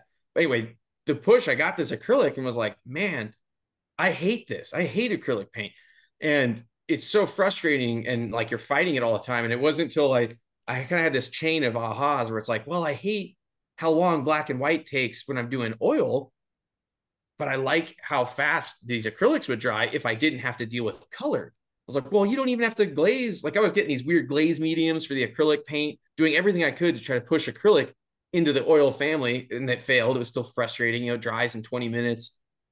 So like all of a sudden it was like, oh no, I can do the black and white in acrylic where everything's working how I want it to, and I can do the color in oil and have a full day to mess around and shift these tones, and then as soon as they dry, I can go through with impasto because I'm still building a healthy paint layering instead of mixing up those fat over lean things. So I'm hoping, this is still new. Like this is probably only the fourth or fifth one I've done, so hopefully it's something that I've refined as a process, and hopefully you guys can out there see, oh, he's getting better at painting. Hopefully, that's always the goal, isn't it? Although it's hard to imagine, I must admit. And I'm not saying that to blow smoke, man, but I'm just so excited to see where you go with your body of work. Um, so how long then? And I get this question all the time, and it's so hard to answer because it depends on what you're painting. But how long would a 36 by 48 take you, given the recent change in your process? Well, yeah, that's it's an important question, and it is. But the answer that I've always loved, say the right answer to that question is for me to make this painting in the time it did. It's taken me every painting I did up to that point, so it's taken me 5 years, For or sure. whatever people come up with that number, and that is the right answer for when art collectors try to bug me about it. But then as a professional, it's obviously my goal is to make it as fast as I can, and as good as I can. It's always those are things that they fight each other sometimes, but this experimentation is definitely driven by that. Okay, there's problems with working alla prima. There's things I could do within a day or two while that paint's wet, and then I have to start getting into the layering or glazing and modifying things that way. So, something I've thought about just as a side note to this, but it is helpful. It's helped me out a lot. But like when we see dancers perform or an actor, it's like you don't see all the rehearsal lines. You don't see all of the tripping and falling down they do over each other that happens being up to that performance. So when it comes to like this piece or a show, I've done my rehearsing. Whether it's in the iPad sketching out my stuff or in the valuing and the transfer process. Like I want this thing to feel like a performance without a hook, and to make it fast and to make that flawless is actually the goal. It's not to sit there and toil over it. And I think there's this kind of like romantic image of like an artist just beating their head out in their painting, and it's like that's stupid. You don't want to do that. Like if you're doing that and you have a deadline or you have a gallery wanting good work from you, then you are sabotaging yourself. Like do it creatively and in your process when it's a safer space to do it, but don't do it while there's a deadline hanging. Don't do it while you're got, this is hopefully going to be in some magazines and stuff. Like I don't have time to get lost and confused with what I'm doing. So, all that said, I probably spent about 12 hours painting the black and white underpainting on it. I'd probably say another 4 or 5 hours tweaking the design and messing around. So, probably getting close to that like 20 hours. But then today it's like 4 hours and the color's halfway done. Hopefully, I'll work probably till 9 o'clock tonight and then some tomorrow. And I'm hoping the color will be kind of getting good and be done. So 40 hours is my goal, maybe. Incredible. But I might run into some problems with it. Some of that stuff, as things dry, you might be like, oh crap, I got to work on that area more. And I tend to kind of do this funneling system as I'm finishing work. And, the process, the critiquing process, like the self critiquing process is where you kind of step back and you look at it. And it's like, we do these things with figure drawing where you're like washing your eye over it. So you don't try to look carefully, but you just let the eye wash. And then like, if something grabs it, if you're like, "Ooh, that green is too saturated," or "Oh, that edge is too hard," or "Yeah, that cloud is bad," like then you just do that and do that and do that and do that, and eventually the time span gets longer, right? So I'm there painting for 5 hours, but I've probably only made 15 changes instead of the original block in time where I'm just hacking at it and you see all this progress. The last part where you're just really changing super, super subtle things, just pushing a form back, tweaking a tree, changing a drawing bit, you're just that finishing phase is so tedious sometimes. But again, I'm hoping through proper lead up work, I avoid some of that really tedious stuff at the end. Fantastic, man. Well, that's inspiring to me. I mean, definitely, I can, I could safely say, well, just watch this space because you've inspired me to maybe play with a few more things. Maybe stick with the grisaille a little bit longer because I'm just blown away that level of detail and rendering and just finesse over some of those fine points within that landscape and the amount of time. Like anyone looking at that could just go easily 4 times the amount of time that you're saying, but incredible, inspiring stuff. Hey, Kenneth, this has been such an inspiring conversation. I always like to wrap up these podcasts because it's something that I find I get obsessed with, and maybe it's a bit of a waste of time, but at the same time, maybe it's necessary to kind of reflect on one's life and trajectory in their art career. But the more I'm learning now, the more I'm kind of thinking, man, if I knew this 10 years ago, what would I be doing different? What would my life look like today? So let me ask you, if you could go back to your younger, self 10 years from this point now back, what would you tell yourself? What are some of the things that you would do different? I mean, are you happy or satisfied or, content, at least in the place that you're in now? Or would you like to be further ahead? And maybe a bit of a painful question there, but what would you have done differently 10 years ago to anticipate this moment now? The biggest, I mean, I really like, the advice I've had from galleries and even just in the mentoring element of watching other artists, I have a lot of uh, grace for myself, I guess. Like I'm still so young, even though I'm in my 30s now. It's like in the fine art world, that's nothing. You're still so young. Like to think of myself in my 20s trying to take myself seriously. It's like, man, just be where you are and like stay learning and stay curious. And the biggest thing that like, part of this process, not believing some of the narratives that I did let run the show early on, whether it was that kind of academia, like you have to work from life thing, or because I really love Richard Schmidt and some of the really cool, brushy, impressionistic stuff that like I do love, but it was not true to me.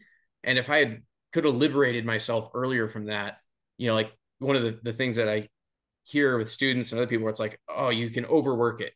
It's like, that's totally up to you. Like there's not some perfect painting that like you can miss or hit. Like it's like you have to throw this like target. Like you make that thing, you craft every bit of it, and you can go back and craft it. I mean, if that's your aesthetic, you really want like a one and done thing, then like, yeah, that's a little different. But for me, I've found so much more joy in this process by just like doing what I like and painting it to whatever I enjoy, whether it's too detailed for some people or not colorful enough for some people. It's like, I don't care. I don't have to care. Like I found people that want to buy it, so that's cool. Like being more accepting of like my own vision, because I think that would allow me to be more applying to that instead of getting confused by things and confused by those mixed inputs. And especially if they aren't your mentors, people you really love and admire their work, then definitely listen to them. But I was letting anybody critique my stuff and it would all hurt or, steer you in some way.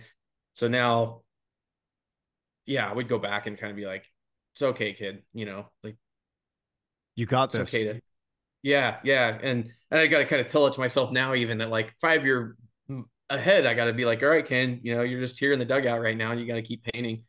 And, and I think it's hard for artists to be faithful in that because it is a scary world and it's hard to financially put your skin on your neck on the line. But the more authentic you are, the more likely you're going to be successful. If you're trying to copy somebody else, or that's one of the things I did. Also took advice from a gallery guy who's, don't emulate living painters. And that's the thing I have with Instagram, even is like trying to follow all these artists and seeing great art that these modern guys are making can be a little distracting. So I find myself now, looking through my library at the old dead guys and trying to keep that aim really high and just be like this, what's going to be in a museum someday? What's that level that you're talking about? The humans, whether they speak the same language or not, can see and feel something. Like that's some cool art. That's some powerful stuff. And you don't get there by worrying about deadlines. You don't get there by trying to be better than the guys in the magazines. Like you got to just like live to that high point. And yeah, that's not just like one thing you do, right? That's a whole combination of ways to live. That's what a perfect way to end this podcast. I gotta say, it's been a massive pleasure. Just such an honor to talk to you and share this studio time with you. And thank you so much Likewise. for showing us your paintings. Um, Kenneth Yarus, man, thank you for being on the Creative Endeavor. Thank you for having me, Andrew. Thank you so much for tuning in to another episode of the Creative Endeavor podcast. I really hope you've enjoyed this episode. And if you have, don't go anywhere. Please leave me a rating or a review on whatever podcast app you're listening on. It makes a huge difference to the show. I'm excited to bring more episodes to you very soon here in season 3. The podcast is back, and I'm really glad to have more episodes coming your way and plenty more inspiring stories to share. Now, if you're not already following Kenneth online, make sure you do that now. He can be found on his website at www.kennethyarus.com and on Instagram at Kenneth Yarus. And that last name is spelt Yarus. Huge shout out and thank you to Kenneth for joining me in this episode. Are you feeling pumped? Are you feeling inspired? I sure hope so. It doesn't matter who we talk to, what professional artists we find out there. If they're out there doing it and they got a story to tell, we'll talk to them and we'll uncover some of the strategies that they employ in their individual, unique creative journeys and get those little nuggets and takeaways that we can apply to our own art businesses. I'm Andrew Tischler. It has been a pleasure having your company here in this podcast. If you want to go ahead and follow me online, I can be found on Instagram. Just search my name, or at my website, www.andrewtischler.com. But also, don't forget, you can always find the exclusive video version of the podcast on my online academy. And just follow that link through the description that accompanies this episode. I'm going to get out of here and get back to painting. Thanks so much for spending this time here with me and Kenneth. I'll see you again in the next episode.